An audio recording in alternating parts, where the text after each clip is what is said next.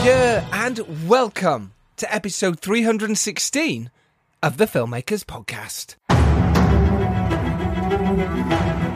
This is a podcast where we talk filmmaking, from indie film to TV to animation to studio films and everything in between. How to get them made, how to make them, and how to try not to F it up, in our very, very humble opinion. I'm Giles Alderson. I'm a writer, director and a producer, and on this week's episode, the first of 2023, we have on the team behind The Payday, which includes director and producer Sam Bradford, producer, writer and actress Kyla Frye, and writer and actor Sam Benjamin. We sat down, the four of us, to have a chat all about how they went as a team from their short film Double Cross to their feature film The Payday, and how you can too. We talked all about how music can be used as an unlocking mechanism for characters, how you can go from short film to making a feature film for the first time.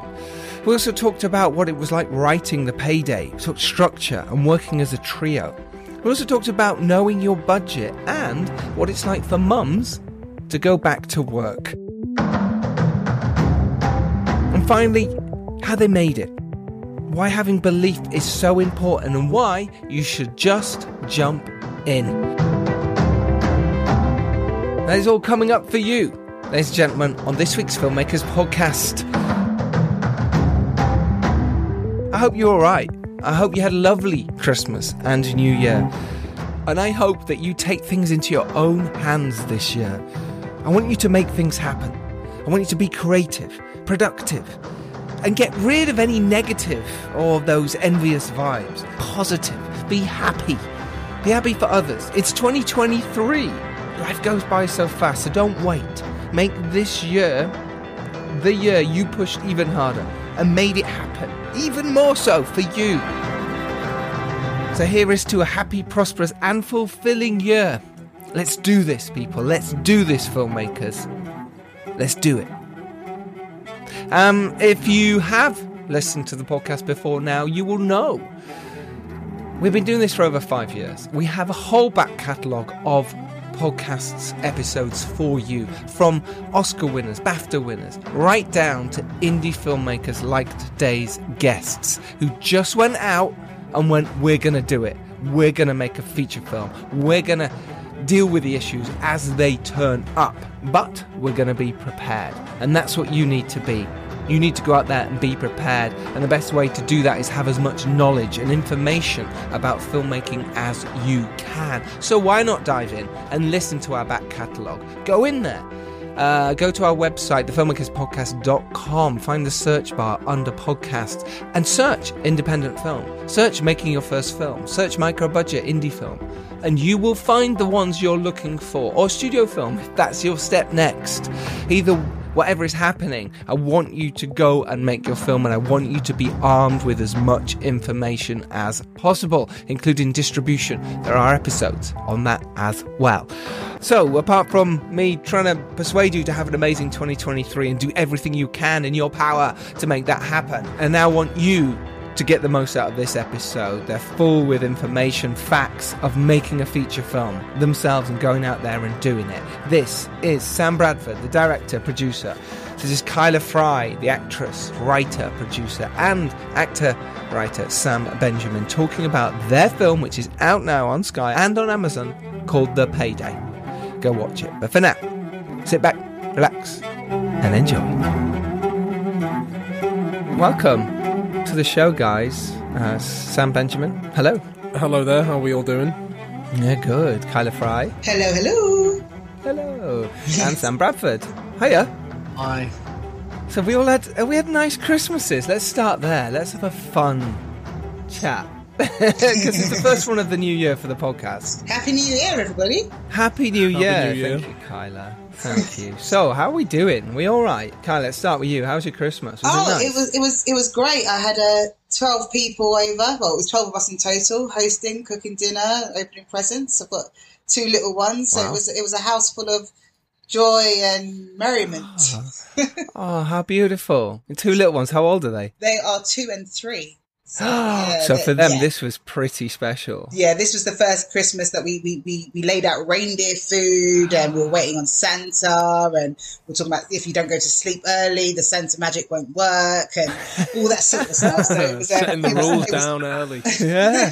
So yeah, it was really, really lovely, and the family stayed for a couple of days after as well. So no one went home until the 27th. So it was quite nice. That is nice. Yeah. Did you watch any cool films?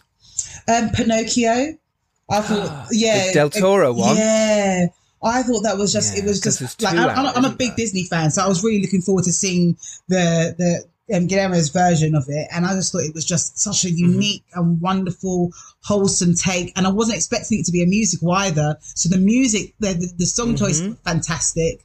And I saw Glass Onion the other night as well, which I thought was absolutely brilliant. Yes. And more in keeping with what me and the boys do here as well. So, yeah, I love those two. Yeah, no, they're two great choices there. Yeah, I watched The Glass Onion. I thoroughly enjoyed it. I made a short film with Jessica Hennick, who stars in that as well. Nice. So when we were both coming up and making movies together, and she's flying now. She's doing The Matrix and all sorts. She's doing very, very well. Did you boys watch Glass Onion? Was that one on your list? Sam Benjamin, start with you. Yeah, I saw it. I actually saw it in the cinema, and then someone invited me to a screening of it. So I'd seen it twice on the big screen, and then when I went home, I watched it with my mum and my brother. So I had three helpings of it, and every time Daniel Craig's Benoit Blanc. I just love that guy, and I thought him and I want to follow up with him and Janelle Monáe as a double team. I thought it was very good, very good. Sam Bradford, did you watch it? I did, part of this gang? Yes. Yeah, I'm part of the gang. I saw it in cinema as well. There you go. Yeah, look at this. Me and Kyla didn't. Damn. No. It was great. It was a really good watch. And I think, I can understand why people want to see more from Daniel Craig in that. I think it's very strong. It's really, it's fun as well. It's a really fun movie, I think. Yeah. I've actually got some of Jared Leto's kombucha right now on the go. Have you? It is quite potent. Jared Leto. I love the name drops in it. I actually really enjoyed a lot of the in-jokes and the fun. And I think movies like that, they're for us, aren't they? It's like, that's what it's about, making movies. It's like that, and that's what's so fun about The Payday as well. You know, it's wonderfully made. But yeah, things like The Glass Onion, just these are the kind of movies you kind of like aspire to and go, yeah, we can make this, and everyone can be happy watching it, and there's no real stress, there's no pressure. You know, I loved it. So, Sam Bradford, did you have a lovely Christmas? What else did you watch? Any other cool movies came your way? I did, yeah. I had a great Christmas. I managed to watch Spirited, actually. Yes. I love that. I thought that was really the music was fantastic. I love the score to it and the songs. Yeah. I was really surprised. I didn't go in knowing too much about it. I tried to steer away from it. I'd seen a trailer, but I thought, right, let's just jump straight in, and it was brilliant. Great watch. Yeah, I agree. We had Sean Anders on the podcast literally 2 episodes ago, the director of Spirited. Of course, yes, and really cool. Like, so interesting, you know, when someone like that's talking about how they've made such a big movie. That's just great. Really good one, Spirited. I think that'll be a Christmas movie that hangs around, I think. I hope so. The songs are fantastic as well. Like, it's brilliant. Catchy. Really, good. Really well matched to the comedy of Will Ferrell as well, and Ryan Reynolds, and it plays to their strengths. So I thought at first, and I've read that they've sort of said, you know, they were worried about how they can't hold a note in terms of singing. You know, I thought they were great. I thought it complemented them perfectly. I tell you what is it? Voice tune? Yeah, can do anything these days. Auto-tune, yeah. Auto-tune, thank you. Have you ever sang, Kyla, in anything? Oh, yeah. Yeah, I've done my fair share of like background and session work for like the X Factors and stuff like that. And you're a proper singer. Okay. I wouldn't say a proper singer. There's no recording contract. There we go. We started her off now, Giles. She's going to be banging on about all these bloody. Don't be a hater. All right, don't be a hater, Mr. Benjamin. We get it, Kyla. All right. What's that brilliant documentary? Is it 1 Foot from Stardom or 10 Feet from Stardom? Yeah, really good. Yeah. That's so good about the backing singers. And that was it's just wonderful. The rock stars and backing singers, and it's just I love music. Music is everything, and even when we're working on films and kind of establishing characters, making sure that I know what their musical interests are is hugely important for me to even find out who the character really is, and for me to get into that character. And working with Sam Bradford as well, he always has the music just right on set. He sets the tone so perfectly, and that just having that energy going, it just, and there's a scene where I walk in like the middle of the heist during the dream sequence for the payday, and like Bradford goes to me, he goes, "Oh, what song do you want?" And I was like, I don't know. I was like, Beyonce. It's like Beyonce Party. That's what it is. And we just had to we were playing it over and over and over again. And I was like bringing out my inner stash of fears. And it was just an awesome moment. And he playing it in slow-mo. I was like, oh my gosh, I'm so badass right now. It was indulgent, Giles. It was indulgent. Yeah. But you need that. I think I do think you need that. Yeah, exactly. That was it, love. Now you're watching it in slow-mo. Come on now. We've done this 9 times. There's an extended cut of the payday somewhere with the full slow-mo.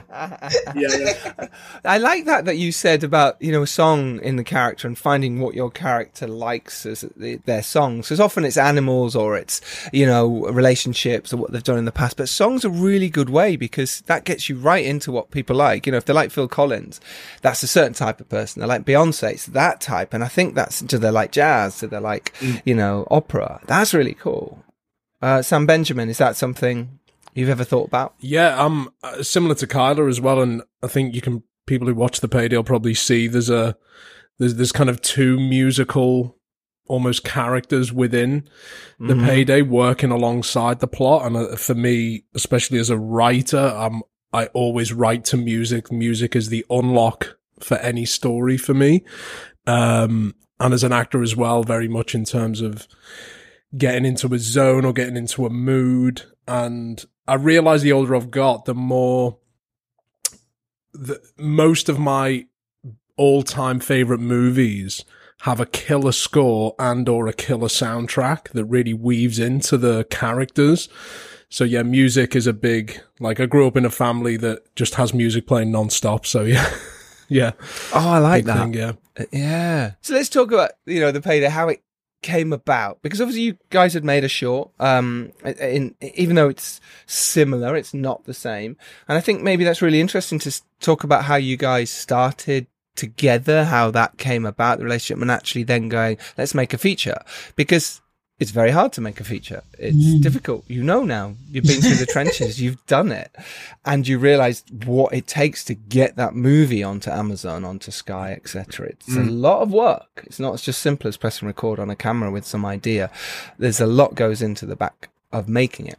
So when you started to work together on the short, was it always the intention, Sam Bradford, we'll start with you, to turn it into a feature? Was that the idea for you?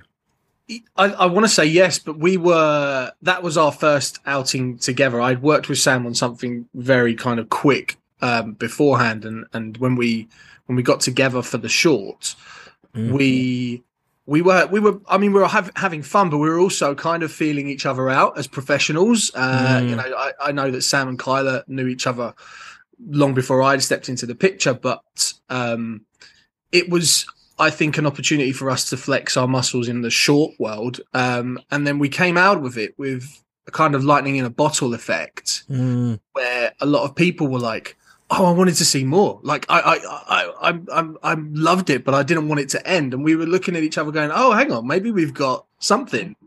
And it wasn't long before we started talking about how do we grow on this? How do we make this something bigger?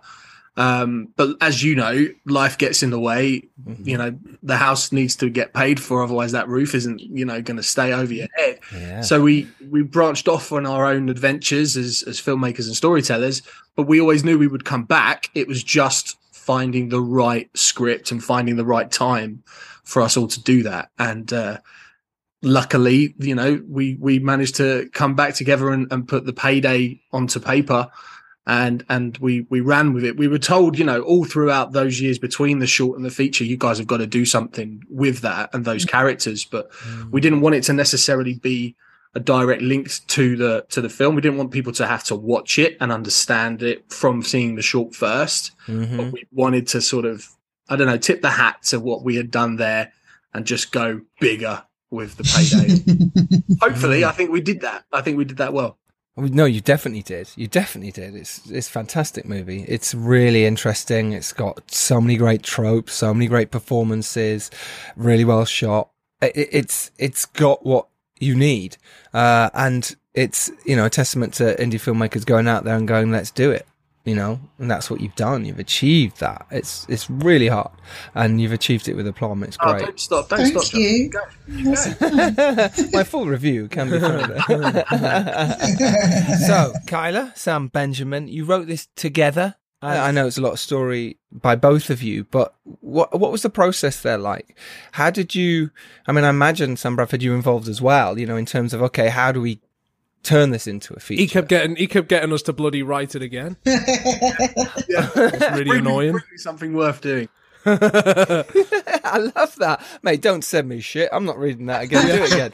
I love it. No, talk me through how that process worked. What was it? Who was pushing it? Who was the one? Come on, let's sit together and do this. Well, I'd never want to sit with Sam Benjamin. It's always such a. It's tough. It's really, really tough. So, with all that grueling work, I just thought, you know what? no, I kid. No, it's I can't be asked. Yeah. No, I think as is, like, the fact that Sam Benjamin and I, we always love to kind of catch up and have these sort of like kind of coffee catch ups and just talk about the things that we love most and enjoy. And when Sam Bradford was like, you know, let's get something on paper for the feature. Let's do this. You know, now the time is now, of sorts. We were like, okay, well, let's kind of do what we did with Double Cross and let's just go back and forth, shooting ideas, picking each other's brains, and just kind of getting something down. So I'd throw ideas at Sam. Sam would throw ideas at me, and then he'd go off and write it and then send it back, and I'd read it again and add little bits and pieces to it, and then he'd go off again and just refine it. And we just kind of play to each other's strengths in that respect, really. And then when all was said and done, we finally sent it over to Sam Bradford to get the AOK green light, and that was the script, really. And it's kind of crazy because the Academy have asked for a version of it, and it's just like, how did that happen? You know, wow. But, you know, it's just wow. It's really taken on a life of its own, really. That's amazing. Those moments where it was difficult to write, though, those moments where you got stuck in a corner or in an elevator, in this case, or in a room where you're like, you've just been shot. How do these characters get out of this? How do they move forward? How does it help with the, you know, their arc of the characters? How did you find those moments when you were struggling to get out? I think it's a great question because there's so many drafts as there are with any good feature film that gets made. And I worked with the director recently, and he said a script is never finished, it's just abandoned. Because there's always things, even when you watch it again, you go, oh, could have, you know, oh. So I think it was a combination of, that was the bonus of having three people, because I guess my role in the script was on the more pure screenwriting structure level. My job was more so I kind of saw myself as, because Bradford and Kyla often have really awesome ideas that actually got us out of situations where we were stuck. And then I very much, when I was approaching it, wanted to make sure, you mentioned good tropes. I just wanted to make sure that we had the safety of tropes of the genre and beats and turns of a well-rounded feature film from which we would then be free to try different things. And also there were lots of parts where we were stuck because of budget limitations, or even I or Kyla would have a scenario, and then with the low budget in mind, and then Sam Bradford would go, you know what? Can we just not do this? Can we just have this a bit? Can we just go for it on this one? We'll figure it out. And you're like, all right, you asked for it. You want more characters? Okay. don't come crawling back to us because you can't have your Steadicam because we've got 16 extras in this scene. But I do remember there was one of the scenes that takes place on in a room or a large open plan floor space was actually meant to take place on a rooftop, but because of weather and time, we had to. I remember Bradford called me and just said, we can't do the rooftop, we can't risk it, so can we? And then whilst we were shooting something else the following day, Bradford walked me up to this new area and was like, right, we're thinking, can we rejig it so it happens here and that happens there? And I know it's not what we originally planned, so it was just a case of bouncing off each other and coming up with solutions. And I always remember Christopher Nolan said something where logic can normally get you out of most situations, so you just follow the logic to the nth degree, and then hopefully you go, oh, hang on. Yeah, that's how they get out of that. But at the same time, sometimes you just got to go, the audience is going to have to go with us on this one. Movie magic. Stretching it a little bit here. Yeah, sense of disbelief. But that's that's the magic of movies, isn't it? We can do that because we've all seen movies. We know if someone gets shot or something bad happens, they'll probably come back. The baddie will come back. Or if someone gets punched, they get knocked out instantly for 10 days. In real life, it just doesn't happen. Or selective hearing of selective hearing. Did you hear that? Yeah. No. Or the opposite, where you can hear through walls. I mean, that's movie magic, isn't it? Which is just part of it. You mentioned there, Sam Benjamin, about writing for budget. Did you already discuss this and say, look, you knew at this point how much money you had or didn't have? Do you know what I actually just remembered whilst we've been talking is, I don't know whether Bradford and Kyla, you remember this. I think about 2 years before we ended up doing The Payday As It Was, I kind of put together a rough draft of a feature film version of Double Cross that was more of a Ocean's 11 money is no object kind of story. And it was outside the steps of this, the Grand Cathedral in Paris and, all this kind of thing. And I think also us three, because we've worked together before, we also were very realistic. And I guess Bradford would be the person who's more experienced as a producer director who can look at a script and go, right, we're probably going to need this amount of money. So I don't know, when Kyla and I were discussing story and things, I think it was just a case of on the side of practically being cautious. And then often, I don't know whether I felt that Sam Bradford, because he's a very visual director, would always he'd come up with an idea that was higher budget, but he would already have thought about the consequences of it. Yeah, I don't know whether you felt that as well, Kyla, or he's very savvy Braddy. But do we have a specific budget, Brad? Did you give us a brief and say, listen guys, can we? I can't remember. There was, I just kind of told you guys, write a movie, and then when I got it, it was like, okay, how do I do this? Which you're saying we could have written it for 10 mil, and you would have made it work. You have to go and you go. No, I think it was a case of I remember saying to you, Benj, after one of the many drafts, can you just put a bit of car action in there, please? And he just, and I had no idea how I was going to deliver that, or how we as a production would source that and do that. But I was like, give me something else to play with as well. It was just one of those, it would be great if the movie could have this. Okay, great. There it is on paper. Okay, how do we manage that? And then it's just pooling your resources and working out how can we get close to what's on the page and what's in our heads. So it was more like, if this was our only swing at the ball, let's just go for it as much as we can. And there are some really nice things that we shot and some really fun things that didn't make it into the movie. For how this game plays, Giles, certain permissions in terms of songs and stuff. We have a karaoke scene. Right. Yes. It was so much fun. Beyonce is suddenly on. She's back, baby. She's back. But to this. There's elements, there's scenes like that just will sadly forever not see the light of day, because budget needs to also be allocated to all of the headaches that come after you filmed the movie. And but we just went for it and shot everything that we could because we wanted to give our utmost to it, because this could have been our only go. And, you know, it won't be, but, you know, it won't be. No. We wanted to give it 110%. Did you know about locations? Was the locations, did you have, you know, because you've got a lot in the office, this big office space, you know, and it's beautiful and it looks nice. You've got the lovely views. Was that already an option? Did you go, let's write it for this specific area to do the heist in type thing? Or did you try and find that after, Kyla? Well, fortunately, Bradford was great in sourcing that, because it was during we were just coming out of lockdown.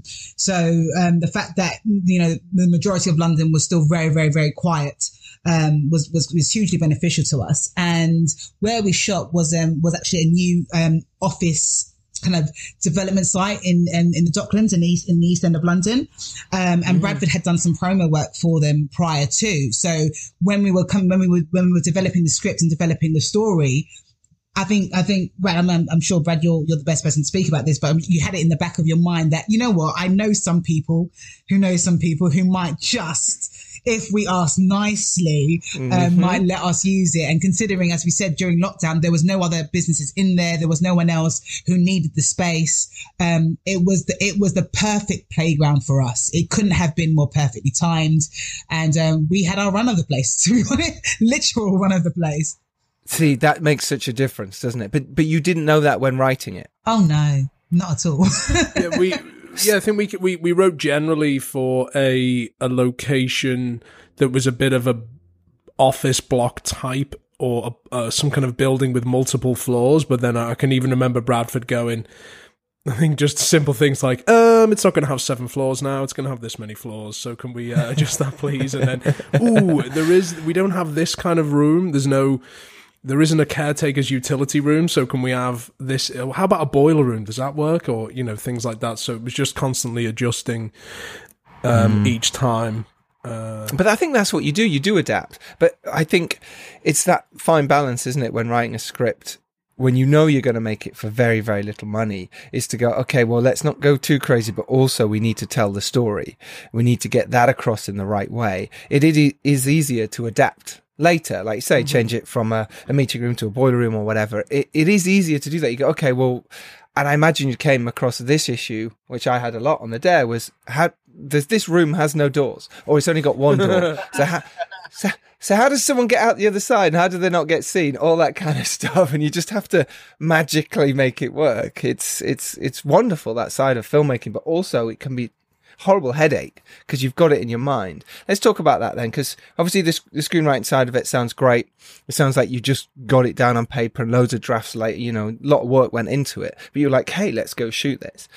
Let's talk about that side of things, just going shooting it. And I love that attitude of, hey, we're just going to go shoot something. That's brilliant. It really is. It means, you know, you've and credit to Sam Bradford, because I can still remember the meeting where the three of us were there, and Bradford had kind of arranged this meeting because it had been a couple of years, and he was saying things like, yeah, so what are we going to do with this? Are we going to do anything with it? And I guess we could chase this funding, or we could wait for that, you know, BAFTA, whatever, or whatever, you know, whatever. BBC Cheers, films BFI. this, and BFI this, or you know, maybe we could, you know, a Creative England, if we could play on the regional factor, or we could play on Kyla's female, you know, lead thing, or, you know, ticking all these boxes. And then Bradford just said, or why don't we just make it ourselves?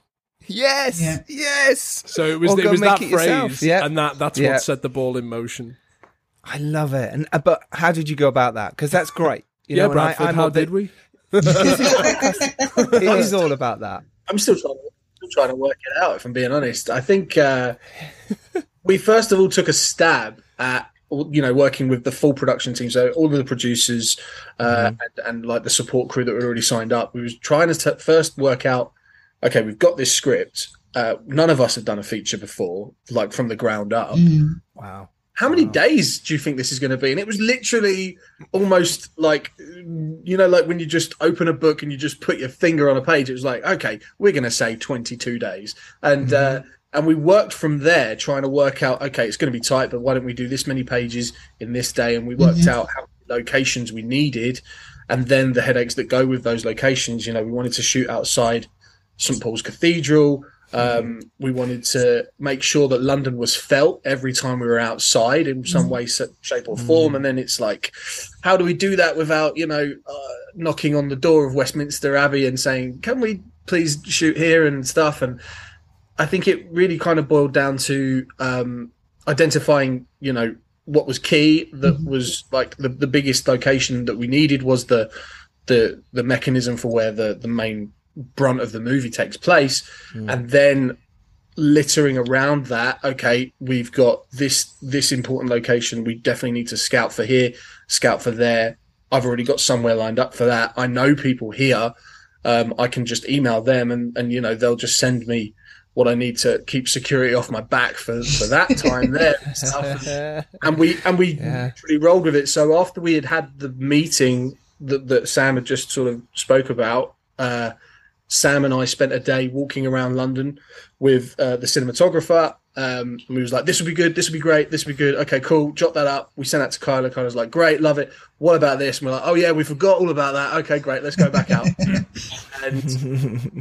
And we just rolled from there. And then it was a case of just jumping, Giles. Like, there was a point where it's like, there's only so much more we can do. We've got everybody lined up. People are saying yes to this. We've worked out costs. We've done our bargains, and we've, I love agents and I love agencies. They're great. Yep. But for an indie working with a small budget, sometimes you just need to go straight to the source and try your luck. And very much behind our movie is an ethos of, if you don't ask, you don't get. Yeah. And we did that, and I think we're nice people. I think that worked in our favor. Wanted to help us. True. Yep. And we played circumstance to our advantage. We, as Kyla said, we were coming out of lockdown. The country was still trying to work out how to conduct itself after such a global, everybody sort of was trying to still work out how to do things, and that offered us opportunities I don't think we'd have if we were trying to make it now or before the epidemic, the pandemic. So we were fortunate in terms of the timings, and I think it was just our decision to jump that made it happen more than anything else. Did you do it? Did you shoot all in one block, and did you plan that that's what you wanted to do? Because that's the first thing. It's sometimes setting a date is the most important thing. It's like, look, we're going to go make a film. Great. And everyone goes, great. But there's something that doesn't move the needle forward. And it's often one person going, right, this is it, guys and girls. This is when we're doing it. And it's great because everyone goes, okay, great. Or could we move it back a day because I've got a wedding or I've got this, that, other. Right? Because you're all probably doing it for the love of it. You're doing it because you want to do this and get this made. So therefore it has to work around your lives as well and your work and your schedules. But making a feature film, it's once in a lifetime. You're never as free as that first time. It's like like a virgin. Is that what you're saying, John? Yeah, pretty much. Because after that, it's all very different. Yeah. But it's that initial seed, that initial go, pressing the go button of here is the date. Is that something you did? Did you sort of all go, look, this is the date and we're going to shoot in a block and hope everyone's free and hope we can do it? Yes, I think it was a case of that. We did have another incentive, and that was that Sam Benjamin had his green card accepted. Whilst all of the prep was happening, and I had a deadline. You got to enter the country to activate it by a certain time. So it was like a kind of a real life Mission Impossible time limit that we then had to. Yeah, all of a sudden there was a clock on making perfect. Yeah, perfect. There you go. That actually probably really helped because you're like, look, we have to do it before this date, otherwise we've lost Sam Benjamin. And Giles, they couldn't find anyone who could come close. Stop as well. Stop it! To replace. Let's not. That's what Kyla said. That's what Kyla said. That's what she said. She did like 1,000 auditions, 1,000 actors, and said, listen, I've tried my best to get you out of this, but. But you have to do it. God help me. So you chose. So now you've got a date. Brilliant. It honestly does make a difference. You set that date. It's like, okay, well, we've got to do it now, and the pressure's on, and it's frightening. And you think, oh, we've got a month or two, or whatever it could be, maybe more. But suddenly that time disappears, and suddenly you've got 3 weeks. You're like, oh my God, we haven't sorted this, we haven't sorted that. Talk us through that time period, because it is wonderful and frightening and horrible, and is it ever going to come together type period. What can you remember from that period, Kyla? Well, it was kind of crazy because I had given birth in 2019 and then in 2020 and was still breastfeeding by the time that we came to actually shoot the film. So it was the first time, the first day on set was the first time I'd ever left my kids, like, to go back to work. Oh my gosh, of course. Yeah, so it was a bit like, what am I doing? Oh my gosh. And it was one of those things where I remember my husband, who's also an actor, he said to me, Kyla, remember who you are. You are Kyla Frye. You are an actor. You are a filmmaker. You're a badass bee, and you're going to go in there and do what it is that you do best. And I was like, oh yeah, you're right. Okay. And it was You're Sasha Fierce, baby. And it is that. I think it's a reminder. And I know that's a thing for a lot of mums who are going back to work or finding their place back in the world and reminding themselves of who they are, what it is they love to do. And filmmaking is and creating movies is as much my baby as my babies are. You know, it's something that I've always loved doing. And when you're doing it with people like Sam Benjamin, Sam Bradford, who are not just my colleagues and my collaborators, but they're also amazing people and my amazing friends. And they were so supportive and considerate of that. And we were really able to kind of work with each other. Because I was like, oh my gosh, I literally, as I said, I've still got babe in arms. How am I about to do this? How am I about to leave them for like 3 weeks? Unfortunately, as I said, I had my husband. He's a great dad as well, and he was on hand. Fortunately, he wasn't like on set or anywhere himself, so he was able to look after the girls, and we just made it work. And I think that's the beauty and brilliance of being a mother, because we just make it work. But that's the beauty and brilliance of being filmmakers. We just make it work by hook or by crook, and we get it done. And I'm so proud of what we've been able to do, because we were up against it, but it does feel like it's very in keeping with the film. It's very in keeping with the characters, because it's like when you're up against the wall, what is it that you do? It's the making of you, or the breaking of you in some cases. But we did it. And so the pressure was there. The pressure was very real. But like I said, if you're working with amazing people, it all seems to come together. And it did. Kyla, I seem to remember your first day and you told Art to send away the non-alcoholic wine, and you wanted... Let's get down to the real stuff. The truth comes out. Here we go. I'm away from the kids. Give me wine. It's my first day with the kids. I remember that day very differently. And didn't you claim that it was because your method? Is that? Of course. It's like, if you want the real deal, come on. Let's not scrimp. Yeah. Why not? I like that. So basically, you're saying you shot in 3 weeks. That was your shooting period, is that right? Pretty much. Yeah, pretty much. Yeah, 3 weeks. Certain parts of it were dictated by the availability of certain talent, but we blocked together as much as we could, especially when we were in that big building. If everybody was more switched on and in tune with everything that we had to shoot, I felt like that would serve the film better, because everybody was familiar with the space, you know, right down to the runners and the production assistants, all the way up to the DP and the Steadicam ops. You know, like they would know where they need to go, because as you know, on an indie, you've got to shoot probably more than what you really should per day. So time was really of the essence for most of the 3 weeks that we shot, to be honest.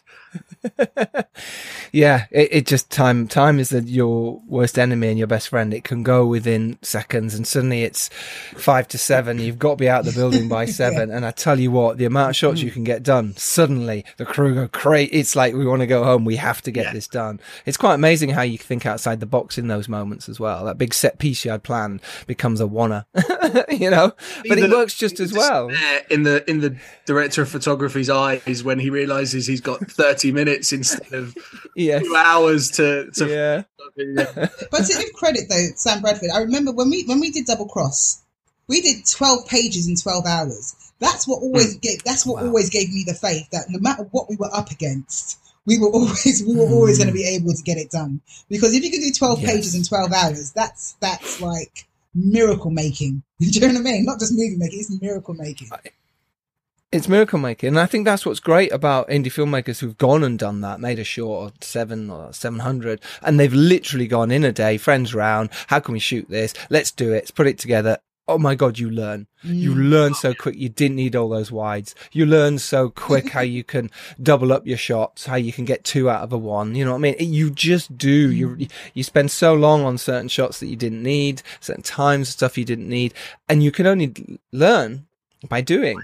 And once you've done it, you go, okay, for next time I won't do that. And especially in the edit room as well, you learn so much more in the edit room. You go, all right, I wish I'd got that close up, or, I wish I'd got, all these kind of things that's what makes you a better filmmaker. You learn, but if you don't do it, you're just sitting there talking about it. And again, that's what I love that you guys have done, and you've just done that. Let's quickly talk about money side then, because it was this literal, did you have anything? Is this something that you went, look, we had a bit, we managed to find some money? Did you do any crowdfunding? Did you do any sourcing that way? Or was it, we're just going to do this with our own savings, pennies, or we're just going to do favors?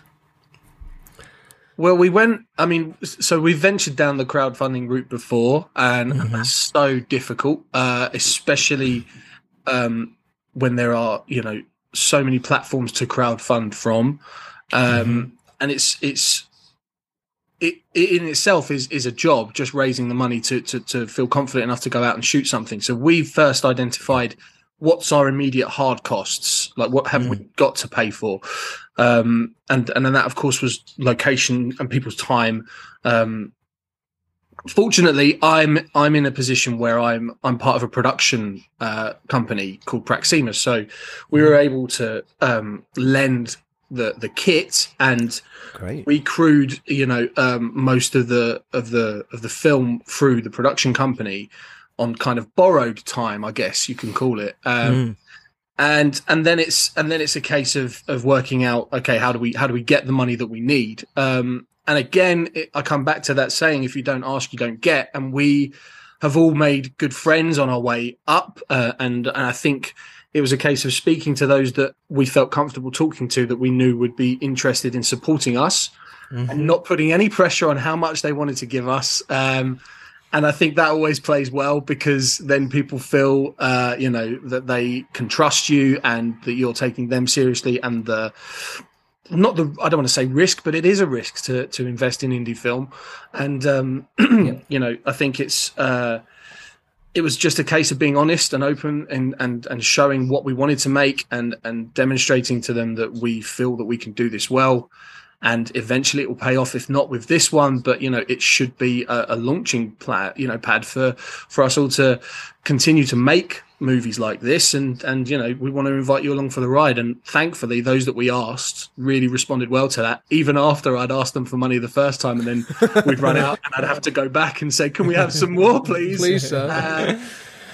It just worked out. And I think it was just about being open and honest, and really sort of wearing our hearts on our sleeve and saying, we really want to do this. We don't need actually as much as what you'd think. This isn't a Brad Pitt film. This is us just trying to carve a little bit of fun out of the Hollywood movie machine, and it worked. It can, and like you say, that attitude is exactly right. Ask, and people, if they can, will support, because they believe in you. They fancy a bit of a flutter, a bit of fun, get to come to set, whatever. It's all those kind of little things that, to someone who doesn't make films, is amazing. And you can make it amazing for them. You can show them a good time, treat them well, and hopefully they'll be there forever for you as well. It works both ways. You don't just need them, they also need you. And that you become friends. That's the idea, I suppose, in some way, film friends.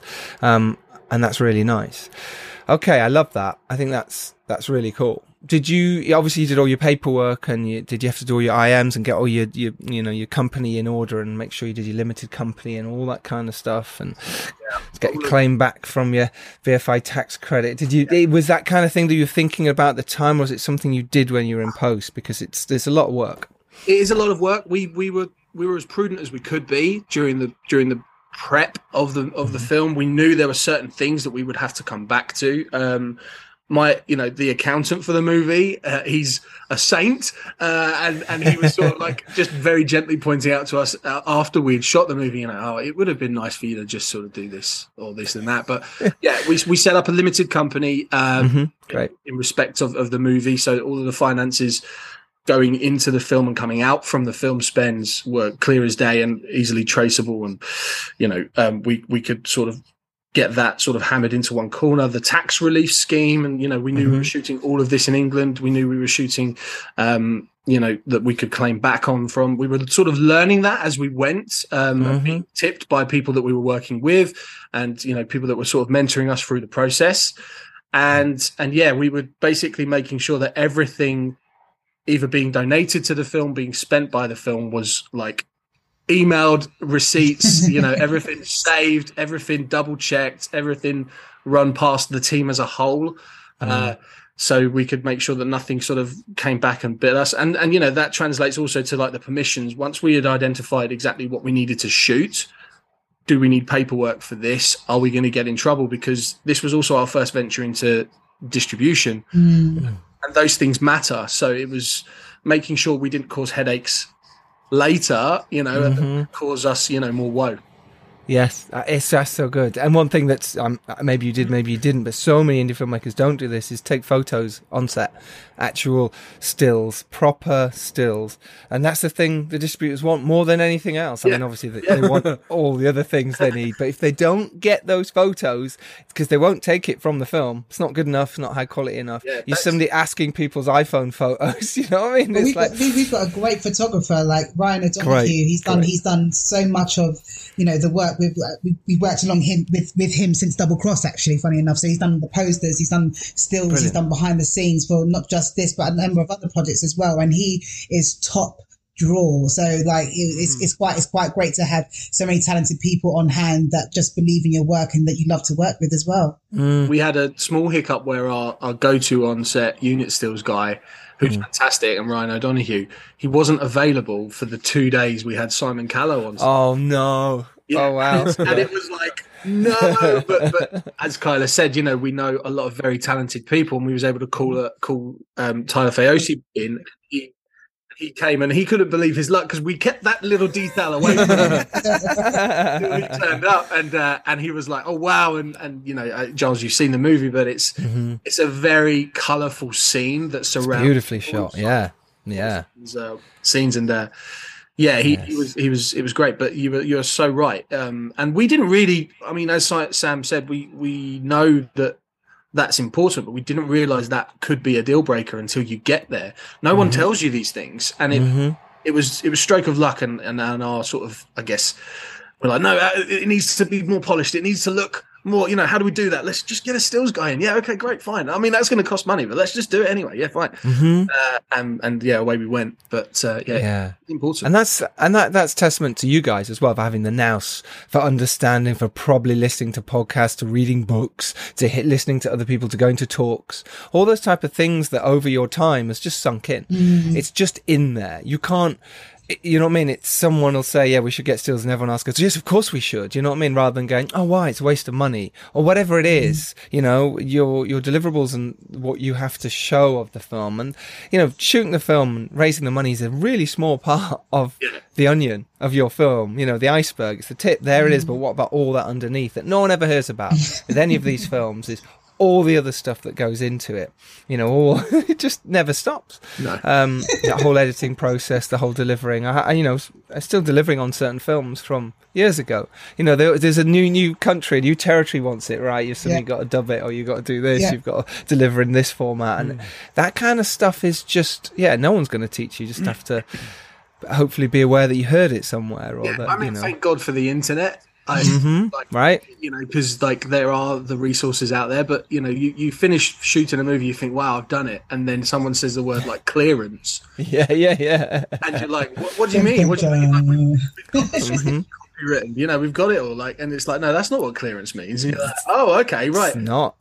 Every car you've used, every logo that's in shot, every picture, every single thing has to be checked. It has to be proven that you can use this. And it's caught a lot of filmmakers out, because you've got Sony written across the back of someone or whatever it is, or you've got a Mercedes-Benz, and they're like, no, you can't use that. And of course you can't. You're like, but why not? We're promoting your brand. They don't care. They're not Apple. Apple are very happy to let you use their products in most films without really asking. But any other is not Nike on a t-shirt. Yeah, all that kind of stuff. Yeah. You're not allowed to do it. You know what I mean? But people don't know this. We had a close call that was thankfully saved in the edit process, where a character makes a phone call based on his car having some trouble.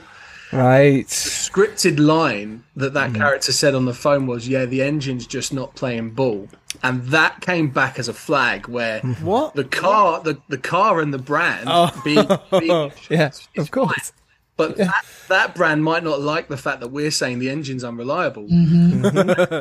Clearance is saying to us, this is during post. Clearance is saying, is there a way you could not have that dialogue in there? And it's like, no. We've already shot the thing. We shot that 3 months ago. That actor's like shooting a pilot and a series in Manchester now. There's no way we can reshoot that. And thankfully, it was on a wide shot, and the actor in question, Vincent Jerome, he delivered it in such a way where you don't actually see him mouth the word engine, right? So we just dropped that word out of his line, and in the movie it's like, it's just not playing ball. And we sent that to Clearance, and Clearance were like, that's fine.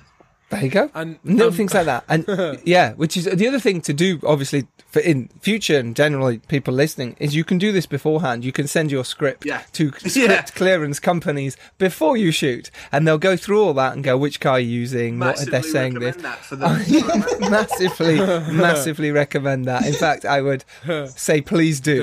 Well, and also my mum would actually agree with that. Engine trouble with that brand of car. She's had a nightmare this year.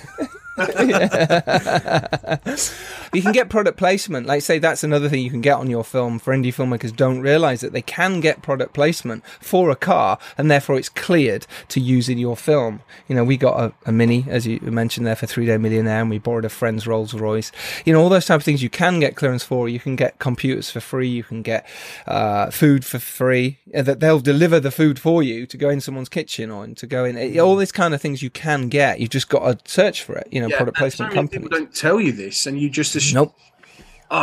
It's Coca-Cola. They'll never even respond to me. And it's like, actually, they will. It's just working out how you get to them and how you reach out. And it's that whole facade of, we can't knock on that door, they're too big. And it's like, actually, it's not. It's to speak to the right product placement company, and suddenly it's happening. And obviously, Coca-Cola wants their product to be in movies, so it's not a problem. It just has to be done in the right way, not someone dying of a Coca-Cola overdose. That's a movie right there. Right there. Coca-Cola will endorse it one day. What was there any issues that happened on set where things went wrong and you had to suddenly think outside the box? Sam and Kyla, one for you first, actors-wise. What went wrong? Casting, I think. Sam Benjamin, like we said, there's 1,000 auditions. Beyonce singing that. Brilliant. What about for you, Sam Bradford? Any major issues you can remember that you went, okay, I'm glad we did that, or something that our listeners can take away from and learn? I mean, I don't know if this is helpful, but relying on British weather for scenes that require dialogue outside is do or die territory. And we had this 3-hour window to shoot outside Alexandra Palace with the view of the skyline, and we had to hire a bench, from props, because the benches there were great, but they didn't offer the right view. And we planted it down, we rehearsed the scene, ready to go. Okay, send him to makeup, get into costume, and the heavens opened. Right? Welcome to indie filmmaking. Yeah. And it wasn't just a light, shower. This was thunder and lightning, and we had, I think, an hour and a half left of what we had paid for at Alexandra Palace. And on an indie, you don't have that luxury of, we've got continuity budget, we'll come back tomorrow. Didn't have that. So we were just stood there watching the rain just decimate the bench. We're covering it with our flags and bounce boards just to try and preserve some sort of color because the wood just changed color. And luckily, after like religiously praying to the above, it just passed so quickly that we just had to like dry the bench down, we shot 2 scenes on that bench, and we just had to work and adapt because it wasn't supposed to be as dark as what it was, because we had to wait for the storm to pass. And it was like, that's where you need to be flexible and realize, okay, this is now taking place in the evening. It's not there's not going to be a hint of daylight for this moment, and we'll just run with what we've got. So yeah, British weather, don't bank on it. And I think shooting out of sequence, like continuity, it's been mentioned, but we didn't have the luxury of like reviewing dailies. So there was times where we had shot a sequence and we were really happy with it, and then we realized, this maybe needs an extra scene, just a moment. Like, have we got a shot of this person running up this staircase? And it's like, no, we don't. Okay, because she doesn't have the gun in her hand on the scene that follows, but she had it. And the scene, like, do we worry about that? Do we want to get picked up on it? And like what Sam said earlier, like sometimes you just hope the audience will just jump in and accept it, but other times it's that itch that needs scratching. And then it's like, there's no time to fix this remedy. And it's like, do you know what? Right, just run and gun that, and like kind of run up those stairs. It's gonna be what lens have we got on it? Right, okay, it's a tight run up them stairs and shove that gun down the back of the pants, and like that will do. That's it. Done. So yeah, I love that. I love the fact that that's what I love sometimes on indie set. You'll just go, okay, grab the camera, I'm going to go get this shot. Grab that shot. It's so sort of fulfilling at the same time as it's better to have it than not have it. And as much as that might freak everyone out and go, hang on, what are you doing now? We haven't prepped. No, it doesn't matter. I just need this shot. Okay, well, people are doing something else. Stick the camera on my hand. I'm just going to move this key in a lock. Yeah. Great, we've got the shot if I need it. And sometimes you don't need it, but it's there if you need to pace up the scene, you need a reaction, you need something. And I love that. So, and well done for doing that. But it's, because otherwise you've got to try and come back. You go, we're missing stuff. And quickly, let's talk about selling the movie then, because now you've done, like I say, the hard work. You've got it to where it needs to be. You've done the edit, and now comes the second hard bit, selling the movie and then doing all the good stuff like, getting it ready for them. How did you go about that? Did you go straight to distributors? Did you just send it to them? Did you do screenings? Because again, it's in the middle of COVID, so things had changed. It wasn't like you can put screenings on anywhere. Talk us through that process and what worked for you. So it was, again, like we didn't know how to do any of that. We had an idea based on what we've listened to and what we've read and what people tell us, but essentially it came down to a lot of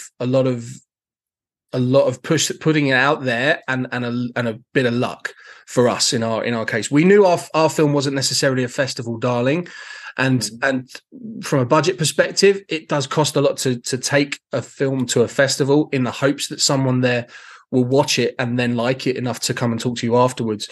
So we kind of put our eggs away from that basket and put it in another basket of sending it to people we knew and had connections with that could send it to people we couldn't necessarily get it to.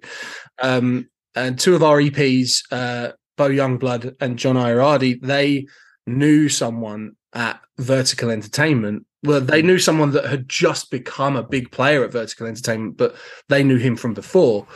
It was a case of, do you think you could get this to that person? And amongst like many other people on the hit list. And it was that person that actually sort of took a swing and said, I'm going to let my team watch it. And they do this kind of viewing. It's like a special like app that everybody on that team, they go away and they have a weekend to watch the movie, and they all sit in a big massive boardroom. I'd imagine it's really scary, and they say what they liked or didn't like about it, and that sort of D-Day happened, and they came back and they said we like it. And that for us was like a huge like moment where people outside of our circle, people outside of those that of course are going to watch it and be very complimentary. Always, yeah. Would feed back. They had, they were honest with their feedback, and they said what they really liked about it and what they thought that they could do with it. And then you're left with okay, we've got one. What do we do with this? And we explored many options and we put it out there, but ultimately we came back to that team because what they said felt right for our home, being their sort of location and in terms of a company that would represent the movie, and what they wanted to do with it was what we were hoping for. So it was a lot of luck, but it was also down to the connections that we had made prior to making the movie and making the most out of that. Calling on people to just give us a chance. I don't think it was. I don't think it was luck though. I think everything you just said is based upon prior relationships from creating things that they liked. So I think the two execs that introduced us to Tony, it was a payoff from years of prior work.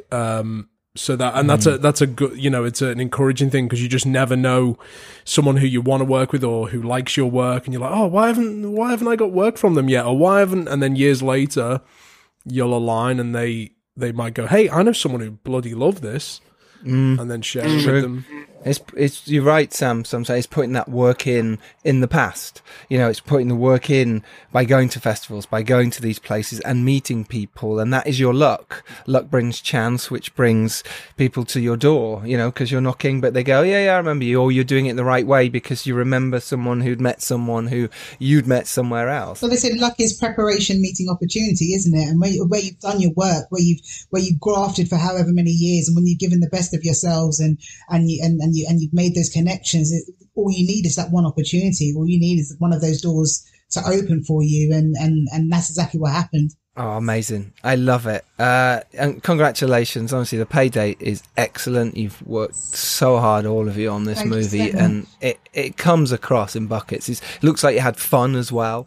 And as much as I know how hard it is to make an indie film, when you're having fun, it makes it all the better. And the fact that you three are friends and that you've come up together from a short to make this feature is incredible, and testament to you and inspiration to those listening and those watching your film. So congratulations. Well done. Thank you very much. Well done.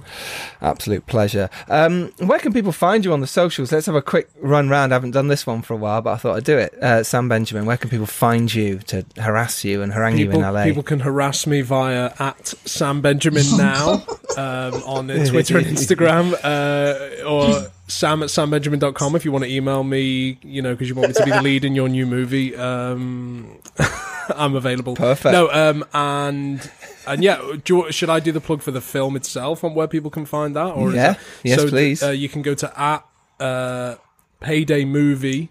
Is it? Or is it at The Payday Movie? The Payday Movie. You're either going to do it, Sam, or you're not. It's at The Payday Movie for Instagram and Twitter. And then if you go to paydaymovie.com, you'll get all the links to however you want to rent or buy it, whether it be on Apple or Amazon or Google or Sky or Virgin or whichever your preferred outlet is.